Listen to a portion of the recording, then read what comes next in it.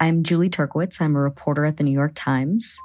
I have been trying to understand changes in migration. So I traveled with photographer Federico Rios to the Darien Gap, this hot, mountainous, 70-mile stretch of jungle straddling the border of Colombia and Panama. We're hiking through a river, just covered in mud. Many used to think that this route was impassable, but thousands have been risking their lives to pass through the Darien, almost all in the hopes of making it to the United States.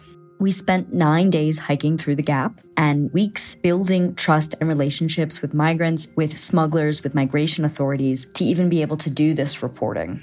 We interviewed hundreds of people who have made this journey to try and grasp what's making them go to these lengths to find a new life. New York Times journalists spend time in these places to help you understand what's really happening there.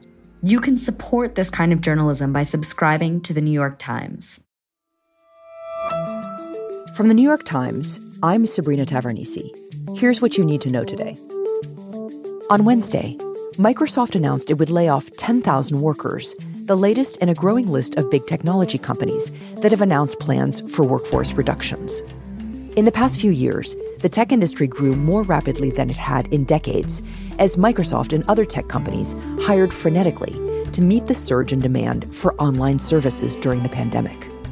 For Microsoft, the cuts amount to less than 5% of its global workforce.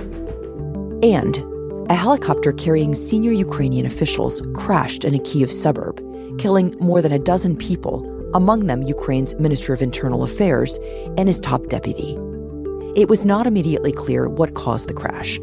The minister, Denis Monastyrsky, had been a close political ally of President Vladimir Zelensky, who, in an address to the World Economic Forum in Davos, Switzerland, called for a minute of silence to honor those who were killed and asked countries gathered there to move faster to support his country's war effort. That's it for today. I'm Sabrina Tavernise. See you tomorrow.